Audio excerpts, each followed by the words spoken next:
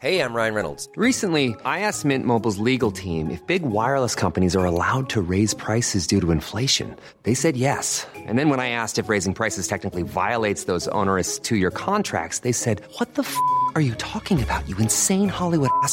So to recap, we're cutting the price of Mint Unlimited from $30 a month to just $15 a month. Give it a try at mintmobile.com/switch. $45 up front for 3 months plus taxes and fees. Promo rate for new customers for limited time. Unlimited more than 40 gigabytes per month. Slows full terms at mintmobile.com. I'm Richard Porter. I'm Johnny Smith. And this is Smith and Sniff, a podcast in which two friends talk about cars, and this week the size of fuel tanks.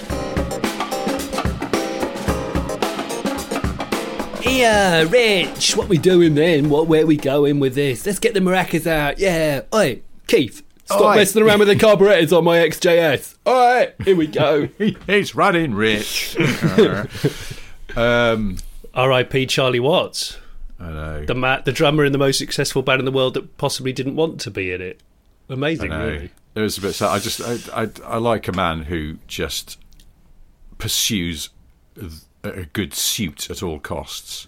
Because drumming's a sweaty business, isn't it? Drumming is a sweaty business, you're absolutely But he right. was always well turned out, Charlie Watts. He was always well turned out, yeah. Oh, but there's a lot of people that almost can't believe that he had died, and it's like, he's a Rolling Stone. None of them should still be alive, and he reached 80. I mean, seriously, 80 as a Rolling Stone. In human years, that's about 140, isn't it? Easily. Like in Rolling Stone years, yeah, he was 80. Got dog years, cat years, and stone years. Stone years? Amazing. Right. Here, Charlie. Hey, Charlie, how old are you? Is everyone feeling immortal? Well, yeah, we shouldn't do it. It's sad, but I'd put money on Keith being the last stone to drop. Oh my gosh! I wonder if Betfred have already started taking cashish for that. I bet they have, haven't they? The thing that Keith Richards said once about how all the years that he was on heroin, he never got a cold. Oh, great! It's sort of, yeah. I think he said that. Those kind of, he's very much a sort of ongoing medical experiment. I was going to say, well, you don't get diarrhea when you're on Class A's. You get quite the opposite. So is that a good thing? I don't know. Yeah, apparently you get completely backed up. Yeah. Well, no, because I read an interview once with Elton John where he was talking about his heavy cocaine years, and he said that he'd sort of get up in the morning, have an enormous line of Charlie, and then he'd need to go for a poo because it was cut with baby laxative. Oh, nice. That's really nice. So before Joe Wicks, we had 70s Elton John. Yeah, that's how I stayed in shape, love. Yeah, so let's start with some invisible ladder climbs and then do a really big line of boot troughs, and then let's get the piano out. And trousers down and poo. Thank you.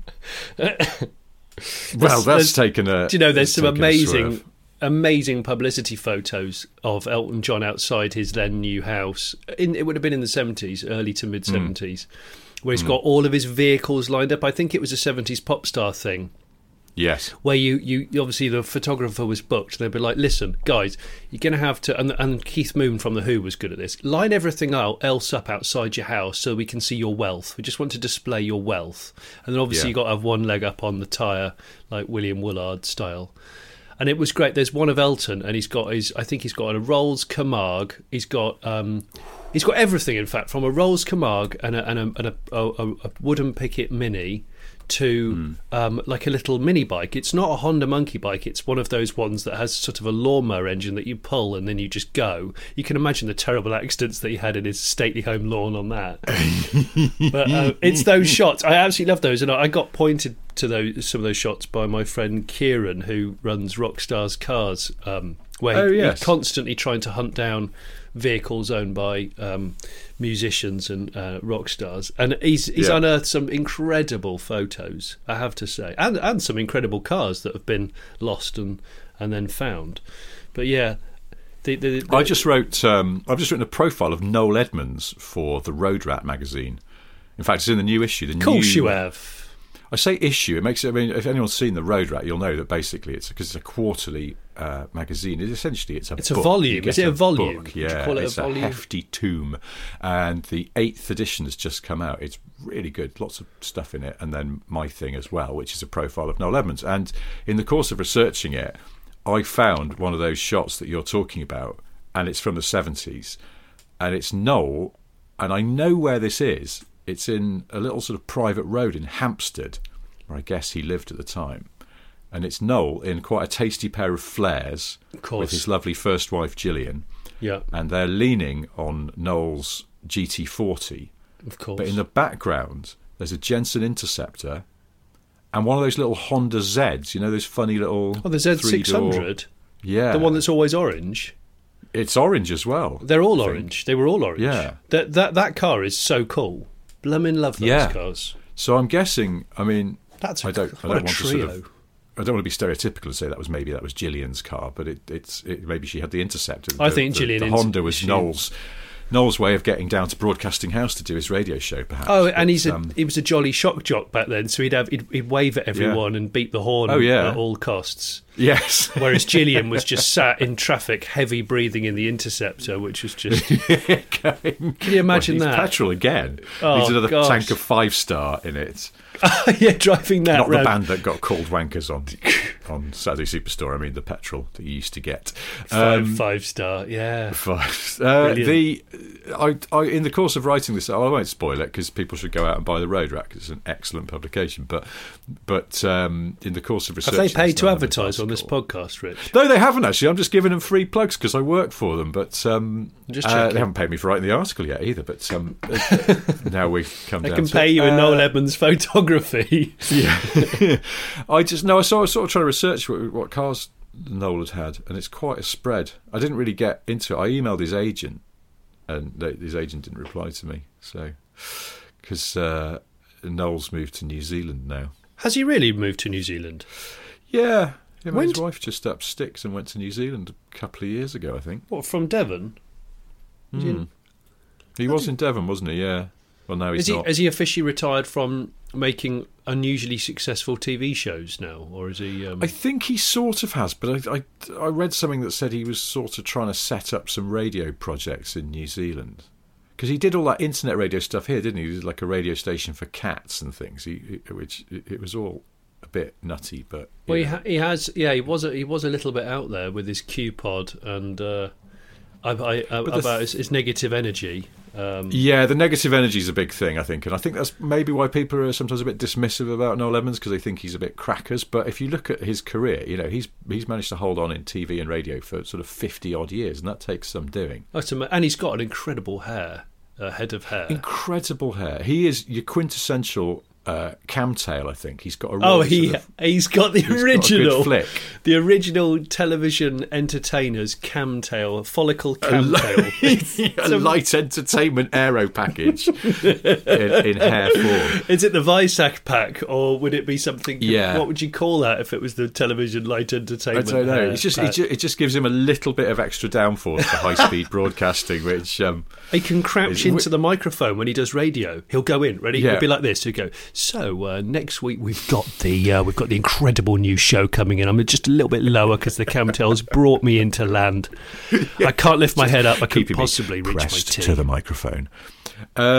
He's also the beard. I found a picture of him without the beard, and it's really weird because your brain fills in the beard.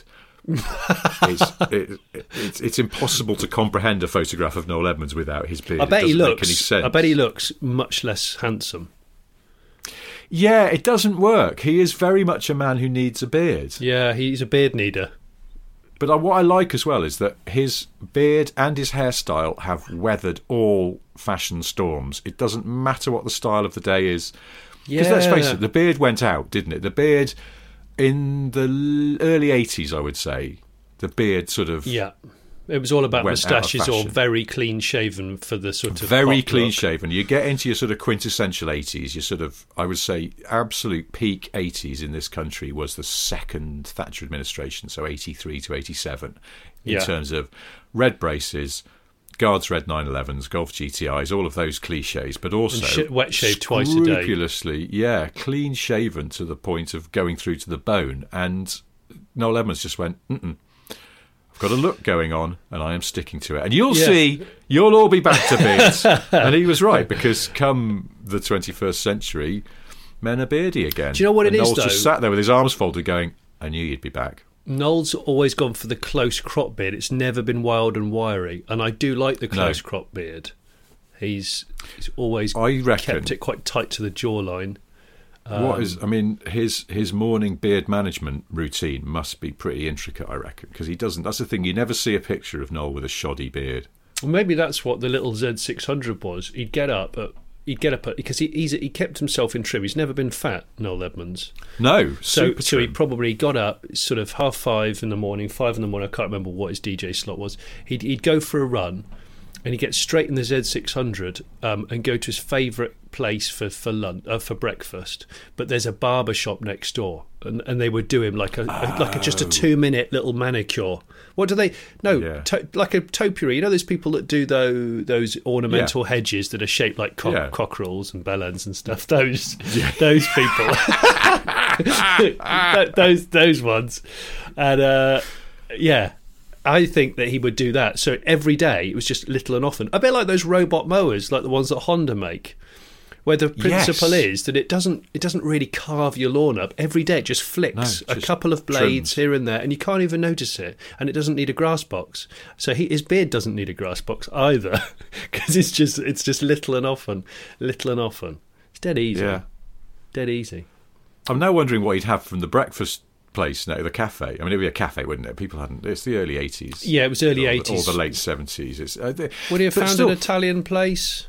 Oh, maybe, yeah, because then he could have... Because the thing is, your classic would be a bacon sandwich, wouldn't it? Yeah, but he's not. He's you trim. can't be trim and eat a bacon sandwich every morning. It's not really compatible. Is he granola guy? Older. 80s granola guy? In the 80s, though? He might have moved into muesli. I don't think granola was around, was it? I don't bloody know. Not in any sort of meaningful way. So granola and... quality coffee and maybe some pineapple chunks, but not the ones from tins. You know, actual carved up. I don't know. That's a bit exotic as well. It's the early 80s. Yeah, but he's a rich chap. He lives in Hampstead. You know, it's cosmopolitan. Remember? Come on. Maybe. Yeah, maybe. Or are we getting it all wrong? And did he just wake up, roll out of bed, light a cigarette? He'd go down to his local cafe, bacon sandwich, quick shisha, get in their Z600 and weave his way into BBC radio. A 9,000 RPM commute through North London. He just leaves it in first because he knows it will take it. I used to have a mate who had a car like that. He'd never shift into fourth when he was properly nailing it. And I'm like, what are you doing? He goes, it's okay, it can take it. And it did take it. What was the car? It's a Cavalier SRI 130, of course. Oh, okay. Strong engine, right? Because, his principle was, the roads that we were driving hard on, they were never worthy of fourth gear. They were never quite fast enough, so he would much prefer 6,000 in third. So that's what he did. Good. Do you know any mates like that? I know some poor gear change strategy people. Oh, okay. But we mentioned this before about mates of mine who we had an original Mini, so it's only got a 4-speed box on it, and then we rented a Fiesta to drive from Cardiff to Edinburgh, and on the motorway he never put it in fifth unless I reminded him, because he just wasn't used to having a fifth gear. But it happened so often, I think I started to become a little bit narky about it and never put it in fifth. He was the one who would zoom, and at one point we were on a clear dual carriageway and you could see for miles ahead up in Scotland somewhere, and there's nothing around except in the distance you can see one of those 8-wheel dumper trucks lumbering slightly uphill in the inside lane, and we're zooming along, and I think he's even put it into fifth. There is no other traffic, it's so quiet, and he zoomed right up to the back of the dumper truck and then braked and just sat behind it. What? And I went, go round! What, so he didn't see round it all the way? It's just that complete lack of awareness and forward planning, and he just slowed down right behind it, and then sort of started to think, ooh, maybe we should go round. And it's just like, you could have pulled out without indicating, because there's nobody to indicate to. You didn't even have the stress of operating the indicators. Just go round. I know, I have those moments too. Now, we've sort of started reasonably topically because we mentioned Charlie Watts, who only died last week. But then I think we I said in the last show, oh, it's a slow news time. It's August. There's nothing going on. Completely overlooking that Nissan had announced a new Z car that week, and we didn't mention which it they at announce all. every 24 years, and we just totally. And I think it was when was that? 2 weeks ago they announced it. Anyway, but it's not coming to this country, so in a way it's sort of irrelevant for us. But yeah, they'll come in though, won't they? They'll come in right-hand drive Japanese form. Well, yeah, because they'll just get them from Japan. Yeah, I suppose. or Australia. Is it going to Australia? I don't know. I'd be surprised if it doesn't. I'd be very surprised if it doesn't. Maybe some NZs or Aussie listeners might be able to give us some intel, but I think they would. Funny enough, I was thinking the other day about it's the next gen GT86. That's which is now called the GR86. It is called the GR86, the GR86, GR86. And do you not feel sorry for the Supra? Because since the Yaris, the GR Yaris came out, and now the GR, the thingy, what you just said, I've totally forgotten what it's called. GR86. Nobody seems to care about the Supra, and I think it's right. And of course, they brought a 2-litre version out, which I haven't driven, and I do want to try it. I've driven that. Have you? Yeah, I just couldn't think of a single reason why you'd have one. Oh, is it one of them? It's not a bad car. It's not a brilliant car. It's very... I sort of... you think, oh, it's got a bit less weight over the nose. That's good. That's a good thing, right? And it's just... It's a very... You know, good sort of driving cars on a nice road, you get into a lovely rhythm with them. They flow along. And there's lots of factors involved in that. But often it's the sort of one of the subtle but important nuances is that all of the inputs that you make to the car have the same proportionate reaction. So the steering ratio is somehow in tune with the way the dampers react to crests and humps and lumps and stuff like that, and the throttle response and the brake response are sort of somehow in tune. And it's one of those things about setting up cars that's an underrated thing, and some people always seem to get it pretty much right and some people don't. And that Supra, to me, it just wasn't... It was hard to drive smoothly. It twitches, it turns into corners in a very twitchy way because it's got a short wheelbase and the steering's quite quick. But then the responses from the automatic gearbox can be a little bit sluggish, even in sports mode. And it's a staccato car to drive, and I don't like that. I like a flowing, smooth car to drive. And the GR Yaris is exactly that. The GR Yaris is a great car to get into a rhythm with, as you know. Amazing. You're just nailing down sort of interesting B roads, and it's completely on your side, and everything just sort of feels of a piece, and you feel good. And the Supra never gets there. It's just weird. It's got slightly snatchy brakes as well. It's just that it all adds to this feeling that it's a bit angular, and it shouldn't be. So I just thought there's so many good cars you can buy. Maybe the GR 86 instead. So I was just listening to a review. I haven't read any reviews of it because I forgot to read. I mean, not forgot how to read. I forgot to read any of them, but because the US journalists have reviewed it. But I was listening to Matt Farah on the Smoking Tyre podcast reviewing it and speaking very highly of it, not literally. And I thought it sounded like they've sort of addressed some of the things that people weren't sure about with the old one. Noticeably, the torque seems like they've increased the engine capacity a little bit and moved the torque peak down to a reasonable sort of low, I think 3.5.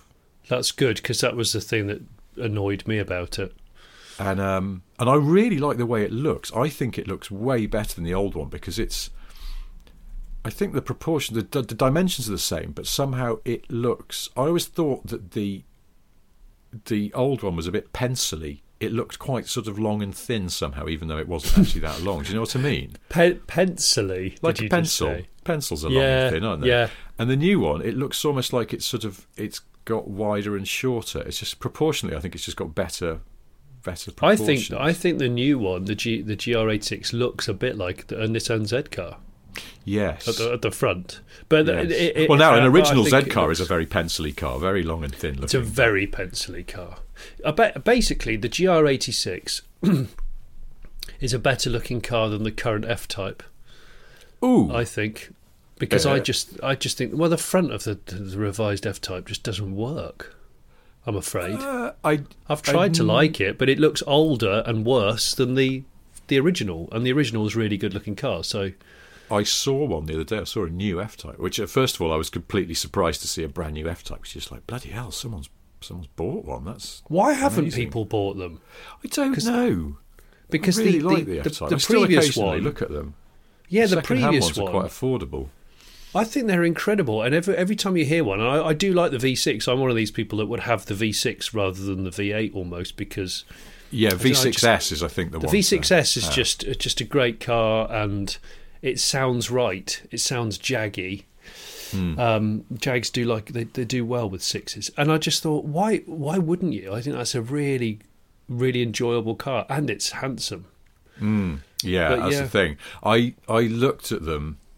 Because you could get, I mean, what are they down to now? They're in the 20s, I think, aren't they? Should we have a quick goosey, shall we? And I was like, when I was going to buy my Porsche, I sort of thought, oh, hang on, we have an F-Type. In fact, we were in traffic a few weeks ago in the car, as a family, and we were in the next lane was an F-Type family, and in the next lane was an F-Type, and unprovoked, my wife just went, "That's such a good-looking car," and I said, "Oh, but it is, especially the bum of the coupe." Yeah, well, this was a coupe, and it just looked, and she's right, it is. I think it's a very, very nice-looking car, and I went, well, we could sell the 911 and get one of those and pocket some change as well. And she went, "What, could we?" Like, I think she didn't believe that they were, that affordable. Cheap. But I looked at it, but then of course it's just the thing about having back seats is useful if you have small children. So then the F-Type's a two-seater. I think I mentioned this once to ex-Jaguar designer Ian Callum, and he said they looked at doing a sort of shooting brake with seats in the back. Oh, stop it! Stop it! They did. Oh my I was going to say, imagine that with their composite back end on it. Those ones where they make like a coach built shooting brake. Oh my god! Well, okay. But this is factory. Like they I don't know how far it got, but he certainly said it was. They worked on it in the design department, and then I guess management just couldn't see a case for it. So I apologise. I don't know. Maybe we should badger Ian to let us see some sketches or something. Oh well, I apologise to listeners if you could have just heard my keyboard clattering. I've just I'm having a quick gander at early F-Types, 2013s, 2014s, 30 grand, 27 grand, 30 grand, 25. There's a V6S quick shift. They all say that, don't they? Yeah. They all 97,000 miles, so high miles. It's 25 grand. That's quite nice, and it looks good actually. What colour is it? It looks like it could be BRG. My colour blindness is sort of kicking in a bit. And is this the one here, 25385? Yeah. Yes. Yeah, it's black. Is that black? Yeah. Okay, well there you go. It's my colour blindness kicking in. So it looks mega. It's black. It's got good it's 25 wheels. Grand. It's the cabrio. It's got a cream leather interior. What is the worst that could happen apart from complete electrical failure? I suppose. Apart from the car just lunching itself. Yeah, but God, that looks good. And it's even got those optional gold paddles and gold start button, which is, it's quite an amusing little design gimmick, isn't it? I like that. Hang on, there's a V8. There's V8s for 38. But like you said, V8S V6 all the way. Yeah, I would go V6. There's another S here for 26,400, which has got it's 79,000 miles on it. It's got those really good sort of turbine wheels on it that I quite like on those. Again, it's convertible. Yeah. It's also black or very dark grey, I can't quite tell. And it looks mega. It's got a black leather interior. I actually quite like the light coloured one. Anyway, if you've just joined us, you're listening to Browsing F-Types, the new podcast. Yeah, what a great oral treasure this is. Yes, looking at pictures and lightly describing them. But anyway, F-Types are in the 20s now, and they're lovely cars. I don't know what else to add to that, except that they're nice. I bet Noel Edmonds has got one. He just doesn't talk about it. From what I could gather of his car history, he liked a Jag. He had XJSs, or at least one XJS in the 80s, and he's had a DB9, and he had a Scimitar in the 70s. Of course he did. So he's quite patriotic, I think, in his car buying choices. Patriotic sports car purchasing. What's that? PSCP. PSCP. Yes. Patriotic sports car purchase. Yes. That's a podcast waiting to happen. Someone will nick that. Yeah. This week, I've bought a TVR.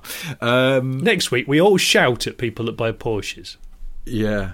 Well, I'll just say to my wife, good news, dear, I've sold the Porsche because it's time for a PSCP. Which my wife will now be on board of, because she last week she became a British citizen. Did she? Yeah. Well, she's still got her American citizenship, but she is now dual citizenship, so she's one of us. That's brilliant. That's brilliant. What did you do? Did you wrap a big flag around her and sort of baptise her in Carling? Yeah.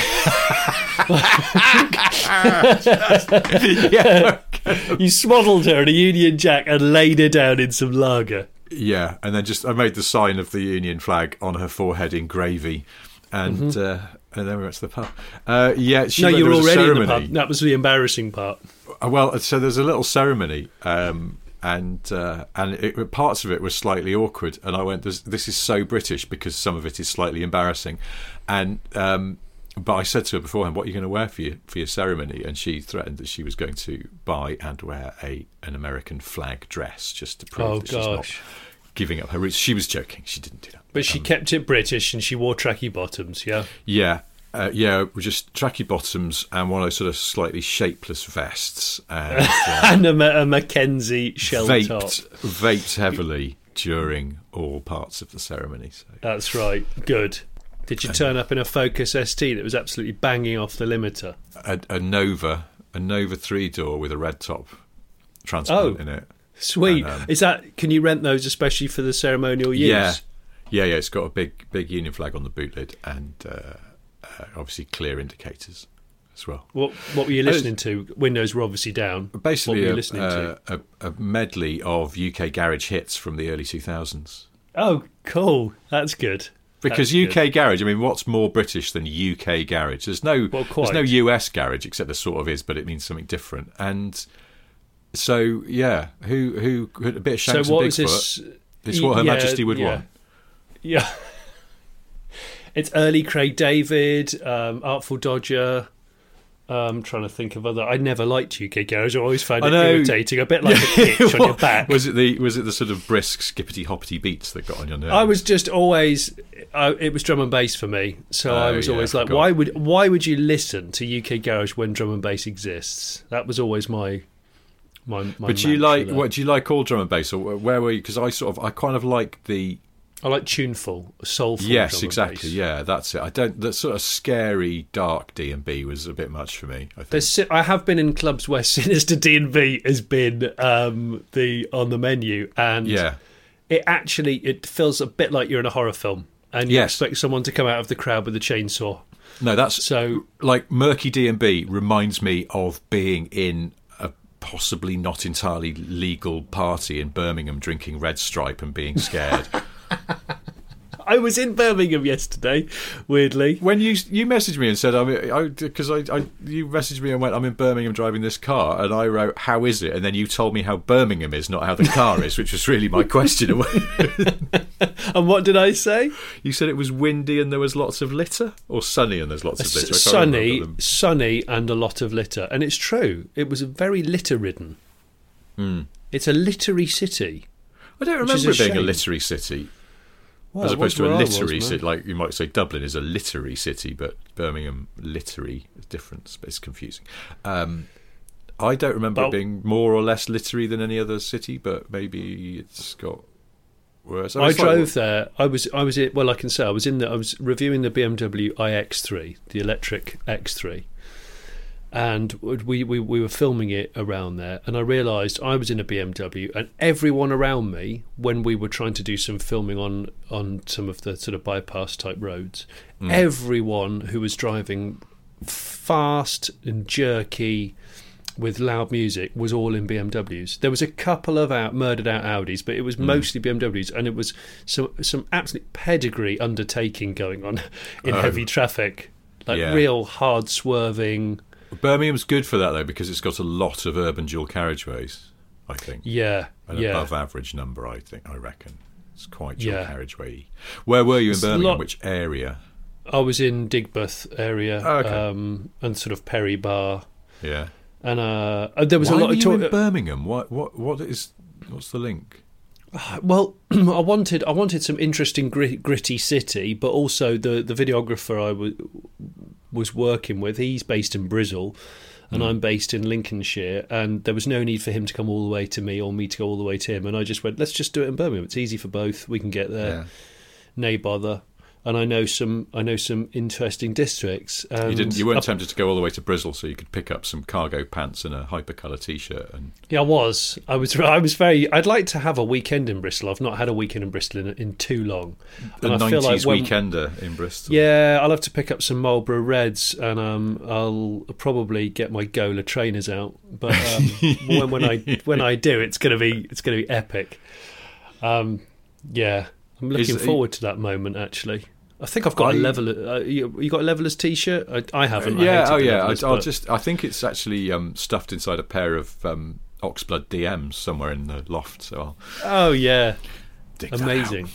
Obviously, you're going to do a video review of the iX3, but it occurred to me that it looks like it's called the X3, which is how people in New Zealand have been describing the medium-sized SUV. For years. Or is it endorsed by Jackie? Jackie X3. That was the name of his jazz band in the the 60s, Jackie X3. The Jackie X3. Yeah, that's right. That's what it was. That was his jazz ensemble. Yeah. Smooth the Dave Clark 4 or whatever it is, the Dave Clark, and then you had the Jackie X3. Yeah, I have to say, I won't go into too much detail because I want people to watch the video, but it's quite a confusingly named car in so much as it's not related to the i3 whatsoever, and it has an X in the name, so you assume that it's four-wheel drive, but it isn't. You can't buy it in four-wheel drive. It's only rear-wheel drive. Oh, I didn't realise that. It's single motor rear-wheel drive. So it's actually, I do genuinely think some people will buy it, not even asking the question whether or not it's going to be four-wheel drive, and it isn't. It's always going to be rear-wheel drive, single motor. But then some X3s are only rear-wheel drive, are they not? They are, yeah. So really it's a crossover rather than an SUV SUV, but to be honest with you, I don't care because crossovers and SUVs are all sort of merging, blobbing into one now. But what I would say is it drives like a proper BM. It does actually drive like a proper BM and all that, and the EV drivetrain's quite impressive. Fifth generation eDrive and all that. Amusing fact about that car is that it received a facelift before it even went on sale here. Yeah, that's what I don't even... I mean, trying to work that out when I was doing the feature, it was like, I'm just going to not bother mentioning that because it just confuses British people. Well, so the one you had was the facelift one, presumably. They didn't. Yes. Because it went on sale, as I understand it went on sale in Germany in January this year, pre-facelift, and then last month they announced the facelift before any had been sold in this country, so we only get the facelift one. We only get the facelift, but in Germany, there are a few people who had the... In future years, if any ever appear in classic car adverts, it'll be like rare pre-facelift model because it was only sold for 8 months or something. Oh, it absolutely will be. It will be completely that. Yeah. I can't imagine though that there'd be much sort of classic. Well, you say this, but God knows, lots of stuff we thought was just sort of landfill is now highly valued on the classic scene. But you just landfill ever be that sought after. But who knows? This leads me on to something I was thinking yesterday. I was in an Uber. Quality sleep is essential. That's why the Sleep Number Smart Bed is designed for your ever-evolving sleep needs. Need a bed that's firmer or softer on either side? Helps you sleep at a comfortable temperature? Sleep Number Smart Beds let you individualize your comfort so you sleep better together. J.D. Power ranks Sleep Number number 1 in customer satisfaction with mattresses purchased in-store. And now, save 50% on the Sleep Number Limited Edition Smart Bed for a limited time. For JD Power 2023 award information, visit jdpower.com/awards. Only at a Sleep Number store or sleepnumber.com. A lot can happen in the next 3 years. Like a chatbot may be your new best friend. But what won't change? Needing health insurance. United Healthcare Tri-Term Medical Plans are available for these changing times. Underwritten by Golden Rule Insurance Company, they offer budget-friendly, flexible coverage for people who are in between jobs or missed open enrollment. The plans last nearly 3 years in some states, with access to a nationwide network of doctors and hospitals. So for whatever tomorrow brings, United Healthcare Tri-Term Medical Plans may be for you. Learn more at uh1.com. And it was a Seat Alhambra. Yeah. And it was probably about 6 or 7 years old, and it was making a funny noise that I think might have been a wheel bearing, but it was not good. A droney one, was it a droney one? Well, it wasn't, but it wasn't consistent. So it could have been, I don't know. It felt like it was worse at speed. Anyway, it was doing that, and the guy had put a plastic, basically like a shower curtain between the front seats and the back, for sort of COVID reasons. And I was looking at it. Shower curtain. Well, it was a plastic. Yeah, but actually quite unpleasant to look through. If you tried to look forward through the windscreen, it was too ripply and it was weird. So you had to look out the side window. Well, like someone had rubbed Vaseline in your eyes. Yeah, or that you were, having some kind of episode or had dropped some acid or something. It was an odd effect that wasn't very pleasant in a moving vehicle. Yeah. But what I was looking at was that he attached the plastic screen, because it was it was soft like a shower curtain. He'd attached it to the roof by stapling it to the roof lining. And I was like, and some of the staples had come away at one corner, and you could see that sort of like there's a kind of mark and some just holes fired in the it roof in. lining. I just went. That's the most hasty COVID protection. He had 1 minute to protect his taxi against he might as well COVID. just stretch some cling film between the seats. But I was looking at it, I was going, well, now, when he takes this screen down, when he comes to sell this car, that's just going to be a mark against it, isn't it? Why are there all these staple marks in the headlining? And then I thought, is being a minicab the last thing a car ever does? Oh, completely. I sort of feel it is. They get traded within the minicab community. My mate Ed, Party Boy, who's the taxi driver in Essex, he's not a minicab as such, he's pre-book. But he buys cabs from other cab drivers because he says there's some cab drivers that are snobs and they won't keep their cab for more than 2 or 3 years. Oh. But because once a car's been a cab, it's almost got automotive leprosy, like a Q plate. Nobody wants to buy an ex-taxi because the connotations are such where you go, what? So 100 people have vommed, been fingered, possibly had a heart attack, whatever, and it bled out, whatever's happened in a taxi, you don't want to know. So therefore, he buys really good taxis off taxi snobs, and then he'll run them until they die. And what he does is he also has a small graveyard of donor cabs, so that when he's running his 2 cabs simultaneously, he's got donors. It's brilliant. I've never seen such hard-working Zafiras in my life. And he said that he always gets really high-spec ones in vulgar colourways, because he said that's the best thing for a cab. He said, I get a high-spec Zafira off the private market, which someone's ordered in absolutely appalling internal or exterior colours. He says it doesn't matter to me, because I just put it has taxi decals on it, and it immediately has seat covers and gets put to work. So he had one that was sort of champagne gold on the outside, and on a Zafira that's like 4 years old, it just didn't work. And then I can't remember, the interior was not right, it did not match the interior. Or he's had ones where he's just bought one. He's done this. He's bought a good quality Zafira just because the interior is a much better spec, and he's just spent a day swapping the entire interior, including door panels, over to his taxi, and then sold it again. Oh my god! Yeah, he's done that. Yeah, I'm just looking at Zafiras actually, since I had Auto Trader open anymore. I found a champagne gold one. Cheeky. Are these like old shape ones, not the one that they called the Zafira Sport Tour or whatever it was? These are like sort of your classic first, second generation. Yeah, Zafira. this is his. Yeah, he gets his late. I never thought I'd use the phrase classic Zafira, but there we go. Classic Zafira. Classic Zafira magazine in shops now. No, classic Zafira sounds like a violin playing technique. Isn't it? You know, where you, or you know, some form of flamenco guitar. You go, oh, obviously to achieve that, he's going for the classic Zafira, where the forefinger always works double time, and the wrist tends to get damaged from prolonged play. Of course, the thing about Vanessa May is she has absolutely immaculate classic Zafira technique. Flawless. So I have various Zafiras here, and it's sort of making me feel a bit queasy just browsing them. I don't, because they immediately they all look like minicabs now. These old Zafiras, they just. See, here's one. You should tell your mate about this. This is a first generation one. It's got 174,000 miles on it, and it's maroon, but it's got a sort of beige interior, which just looks. I mean, it just looks like stains. The interior just looks like stains. That's born to cab. That car is born to cab. Yeah, it's got air conditioning. I forgot. Did I ever tell you about when Party Boy and his wife came to see us when we were down in Cornwall on holiday? This was 3 years ago now. We were in St Maurs on holiday. I'd gone down there.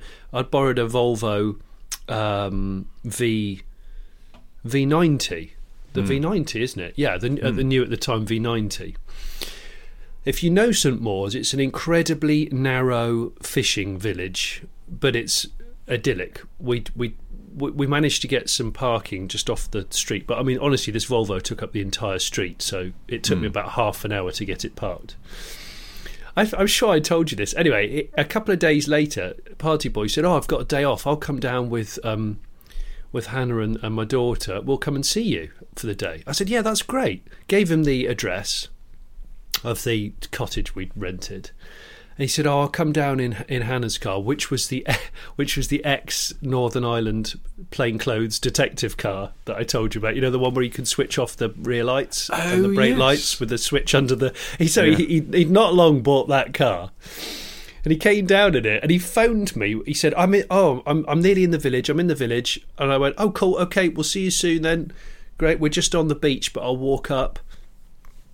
Call me again about 5 minutes later to say, "Johnny, it's really narrow."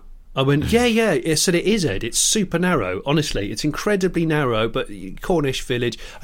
He said, "But I don't know if the car will get through." I said, No, I got the Volvo through. It's okay." He said, "Are you sure, Johnny?" I said, "Yeah, I'm absolutely sure." Anyway, let's just say there was some crossed wires. Ed had come in from a completely different direction to me, and he was going down a public footpath, which was... He was going down a public footpath which led to a load of people's... It did lead to our cottage, but it was a footpath, and it was tapering, so it was this funnel effect. And not just that, the walls were made out of flint stone, sort of sharp pebble. Yeah, like the wall on a Goodwood Festival of Speed, the flint wall. It looked like that, but it was tapering. Anyway, so he phoned me and he said, I don't know how you got your Volvo down there. I think I've got the car stuck. So I ran around the corner and found him. The car was almost wedged, but he just looked at me, wound the window down. We were shouting. I said, "Ed, that's not a road." And he went, "What?" He said, "Well, you just said it. You said it would be okay." I said, "Yeah, but you've come in the wrong way." He said, "Oh, I wondered why it was so narrow." Anyway, he said, "It doesn't matter anyway." And he just kept driving the car forward, knowing that it was scrunching on both sides, and he flattened the whole arch on one side. Oh. He went, "It's okay, I can get that sorted for about 150 quid."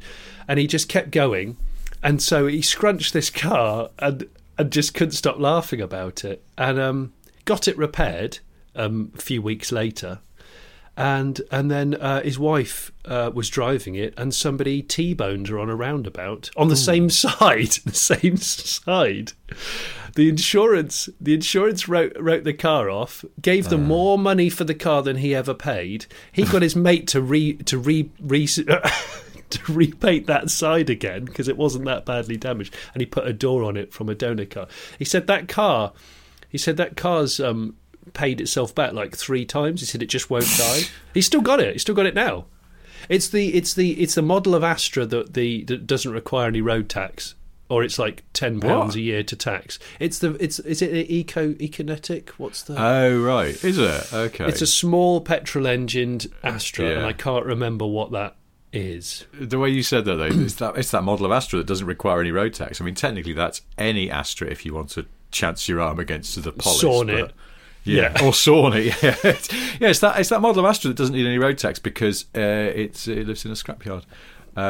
I did wonder, though. I felt bad because of the description of it's really narrow, but you will get through. And then I realised it was a public footpath. I think you were sort of relying on your friend having the common sense not to drive down a footpath, which I feel like, when was the last time I've seen people driving down footpaths where you just go, there's sort of context clues here as to why you shouldn't be driving down here, and yet here you are. It's I'm sure some listeners have done that where they've accidentally got into it. But I accidentally, when I first moved to Cheshire, I drove into a pedestrianised zone very slowly on a Saturday afternoon. I was looking for a shop to collect. So I had to collect something heavy that required you to just pretty much offer the car up to the side of the shop, but didn't realise I was in a full-on pedestrianised zone, and I was getting people flicking all sorts of signs at me. But yeah, I think it was because I was just driving a Ford Granada with a leopard print interior, but I don't know. I was going to tell you about a couple of things I saw recently. Well, one of them, you know more about motorbikes than I do. I saw a man, this was yesterday in fact, I saw a man on a motorbike where he sat too low. The seat of the bike was too close to the floor. It wasn't a monkey bike. It wasn't like a sort of, it was just, and I was desperately trying to see what kind of. No, it was a normal motorcycle, but the seat was sort of somehow too low, and he looked ridiculous. And I was trying to take a picture, but it was hard because he was pulling out of a junction. Was it where? Okay, so it was where the seat is just a circle of leather. There's no padding, and it's on the frame, and the frame's been chopped so that it goes right down to the rear wheel. So your bum is almost on the rear wheel. It didn't look something, and I was desperately trying to see, and it wasn't. I could see there was something written on the tank, but it wasn't a manufacturer that I recognised, and I couldn't quite make it out. And it was weird. It wasn't a road legal trials bike, was it? No, I swear, trials bikes don't have seats. It looked like a normal motorcycle, but the man sat too low and he looked ridiculous. And I was sort of edging through a crowd of people trying to get closer and closer to this so I could take a picture to show you and to try and see what make it was. And it looked like it said tomato or something on the tank, and then I think it said something like 75D on the. There's a bit of metalwork sort of below the saddle. Are you sure this wasn't custom? Well, if it was, he just made a normal motorcycle worse. I mean, and bear in mind, he was stopped at a T-junction as well, so he got his feet on the ground, and he just looked like he was squatting on a latrine. It was the most comical thing, and I thought, I've got to find out what that motorbike is. But he drove off before I could.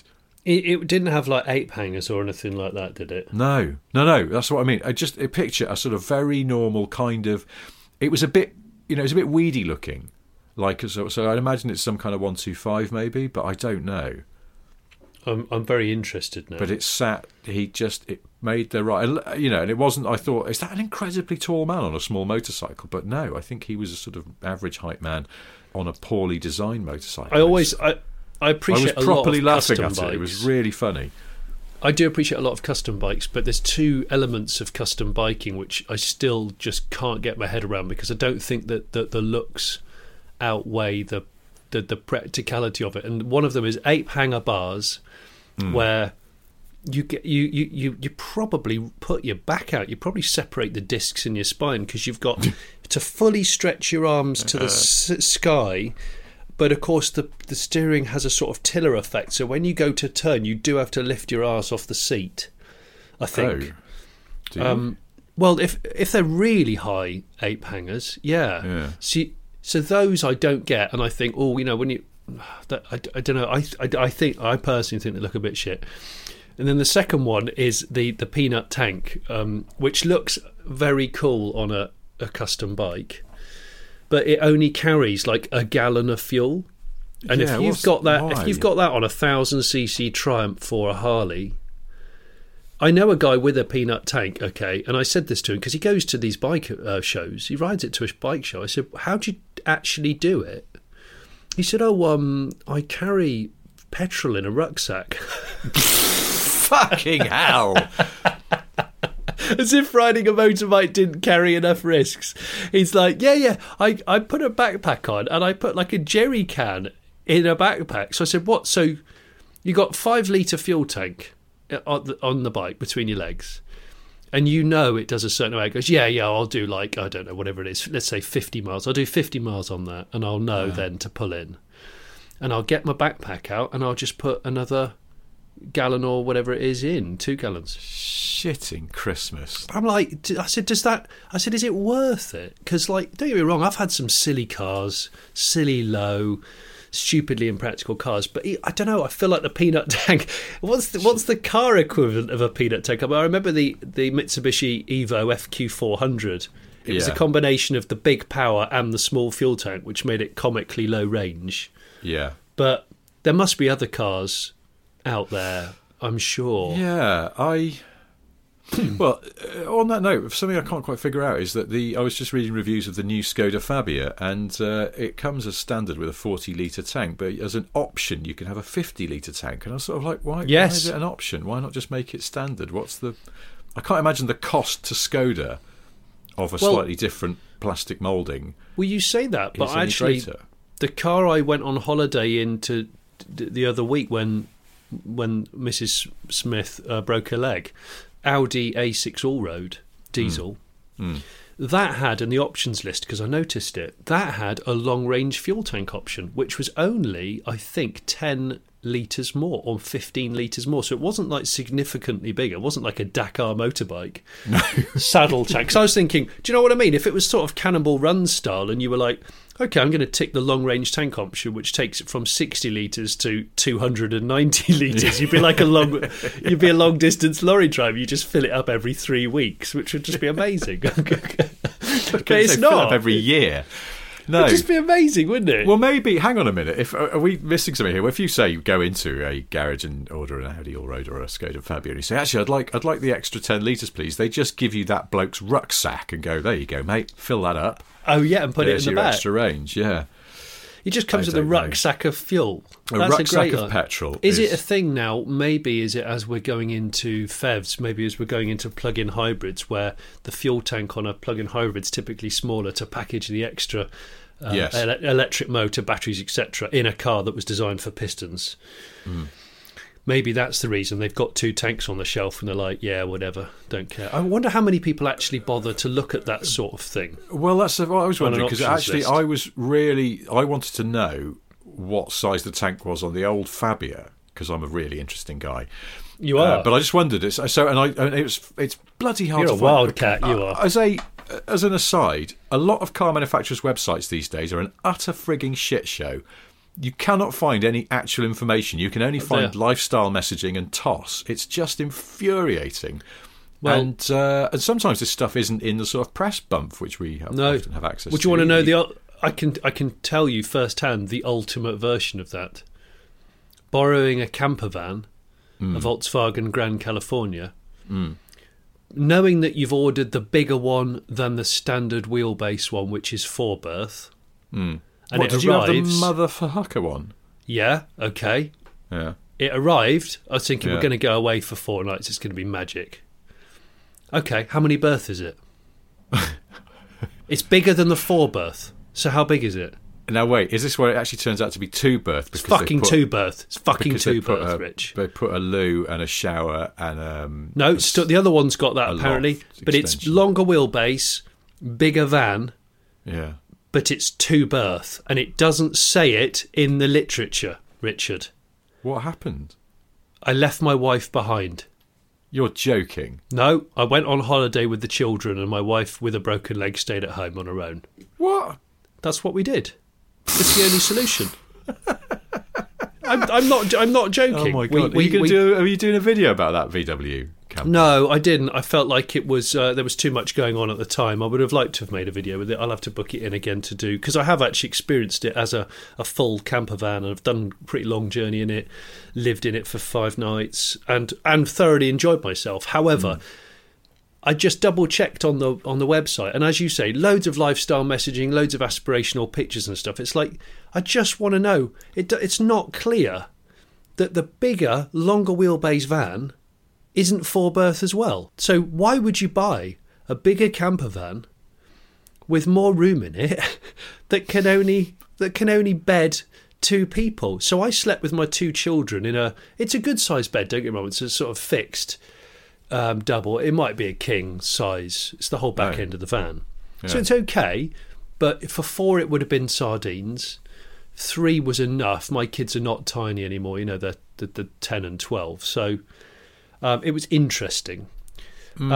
But I have to say, it certainly soured the start of the holiday by leaving one of the family members behind. Were you frantically searching around the van for the other bed? Oh, to the point where I started to go out in the garage, I was measuring up a piece of plywood because I said, I'm just going to cut a piece of plywood. The front seats go round, into captain's chairs. Yeah. And I thought I'll just put a piece of ply down, and my son can go on that on a memory foam mattress, no bother. That sorts that. And then the awning comes out. I was all for putting the daughter in a small tent. We've got a small tent, but she was like, "No, I'm not going to sleep out there on my own. I'll only sleep out there with someone else," because we were camping in a forest, and she was, I don't know, talking about zombies or wolves. So I was like, it got really complicated really quickly. Huh. There you go. That's the thing, but it's because of a lack of information on the website. The old Skoda Fabia has a 45-litre fuel tank, by the way. So what they've done? Well, that was the important. The difference. Yeah, that was very important. Now it's 40 unless you specify 50. But I don't think there is electrification coming to that Fabia. So I don't know why your point about maybe the smaller tank is to make room for batteries and shizzle. I don't think that's. It's happening. The miser tank. It's the miser tank option. Yeah, it's just why would you want? It's like having a smaller fuel tank or having a bigger one. There's no difference to you except that it's more convenient to have a bigger one. Maybe psychologically people don't like to feel, if the pump clicks off and it's lots of money on the display. Does that people they think the car's not as economical as it is? I just don't understand it. I guess carrying a heavy car will make the MPG theoretically worse, but by how much? If it's such a small percentage that nobody's really counting, then who cares? So 10 litres of fuel would weigh 10 kilos, right? Yeah. Is it like the old days of Prohibition when cars were chosen and spec'd and modified in order to carry the illegal special juice? And actually, a guy in the Mopar Muscle Club UK has bought and imported a Dodge Charger, which genuinely was bought new. For Prohibition era moonshine running, and it has all these strange mods on it, and it's actually quite a valuable car now because it's been verified as it was bought by it was a pair of them bought by a still owner who used to run the Shine, and it's great because it's a high power manual. But they modified the suspension so that even when fully laden, it didn't sit lower. It sat at exactly the same ride height. Nice. It's very cool. Yeah, I know. That's the basis of the Dukes of Hazzard, though, isn't it? That was inspired by a one-off called the Moonshiners, I think, wasn't it? Called Moonshiners or Shine Runners or something. Yeah, Bo and Luke are Shine Runners. Yeah. Good. Anyway, we should we should wrap things up. If you want to drop us a line, we had loads of messages last week. I'm sorry. Maybe next show we'll read some out because we had some very good stories. Better than any of the shit we come up with, frankly. So maybe next week we'll read out some stories. But in the meantime, if you want to drop us a line, hello@smithandsniff.com is our email address. Before we go, I have 4 things to tell you. They are: 1, Johnny has a solo YouTube channel called The Late Break Show, and there is The Late Break Show Live. The next event is the 11th of September in Leicestershire. Full details at thelatebreakshow.com/tour. Either right? /tour or /Leicestershire. Oh, okay. And we welcome you. Yeah, we'll both be there. We'll be doing a bit of this, sort of talking nonsense, but also just wandering about and all manner of things. So that's that. 2, I have various books out. One of them is called And on That Bombshell. It's a book about working on Top Gear 2002 to 2015. It's got a story in it about James May losing his temper over some pasties. Available in all good bookshops, probably charity shops by now, and of course online. And I promoted that book this week because because a listener got in touch and said that if him and his dad are listening to the podcast together, they take wagers on which book I'm going to plug at the end of the show. sort of like, if older listeners will remember the TV show Bod, and at the end of it you would guess which milkshake the frog was going to choose. I remember it's Bod. Sort of like that. So for a chap called Charlie Bird, hello Charlie, I said I would throw you a curveball this week. There it is. I've plugged the Top Gear book, not one of You're amazing, Rich. car trivia ones. The third thing I have to tell you is that we have merch. We do. Drum roll. Budding. We have some T-shirts with Otsot written on them. We have a T-shirt with Sport written on it. We've got some Otsot mugs. We've got a lovely little tin mug if you want something to take down to the garage. We have an enamel shed / camping mug. Or tap on the pipes if you're in a prison movie to signal to other inmates. We have stickers as well. And this is a sort of trial run of stuff. So get in there. It's all actually, apparently the T-shirts have sold out or almost sold out, but we're getting some more in. So yeah, we're trying our best to keep up with demand. But it's been lovely. Anyone who's already ordered stuff, thank you so much. And we've got a reasonable selection, and we will add to the selection as we go. But it's merch like that keeps us going. It does. Keeps me banging on the pipes, you bastard. Every little helps. So shop.thelateBreakshow.com /Smith-and-Sniff. Catchy. You just go to the Late Break Show website and look in the shop. You'll be able to probably find easier. Our stuff there, as well as merch related to Car Pervert and the Late Break Show. So it's all good stuff. And the fourth thing I have to tell you is that Pet Shop Boys song So Hard, one of the standout tracks from their excellent Behaviour album from the 90s, contains samples from a porn movie of a woman saying it's so hard. Oh, really? Yeah, if you listen towards the end, it's quite heavily treated, but you hear someone go, it's so hard, and it's a sample from a porn film. Oh, that's nice. The song itself is not about pornography. That picture of you on Twitter dressed up as Chris Lowe from the Pet Shop Boys had me in stitches, I have to say. Oh yeah, well that was indoor puffer jacket with sunglasses, cap. I thought it was like, because I'm going to a fancy dress party next month, and I was going to go as Chris Lowe. I was going to buy some different clobber for it, but I realised things I had in the house made a passable Chris Lowe impression. So that was on the 40th anniversary of Tennant and Lowe first meeting. That was why I put that on. Can Twitter, you put some tin foil around a piece of cardboard and make the front of your cap metal? I think that might work. Well, no, what I was going to do is get one of those boy caps like he used to wear in the 80s, but they're quite expensive, so I might not bother. Just make one. I wanted to get a keytar as well. I thought, as we go to this party, you might as well go all in. I'll get an old keytar. I thought I'll buy a broken one off eBay or something, and then I could just have it as a prop. Oh, they're worth a fortune. Broken key, they're really expensive. Yeah, they've got quite a big following. Early synth has quite a following. So anyway, that's that for this. Thank you ever so much for listening. We'll see you again next week. Goodbye. We won't see you. We won't see them. We'll hear them. No, they won't. No, it's a one-way street, really, isn't it? Us. All right, you'll hear us same time next week if you so choose.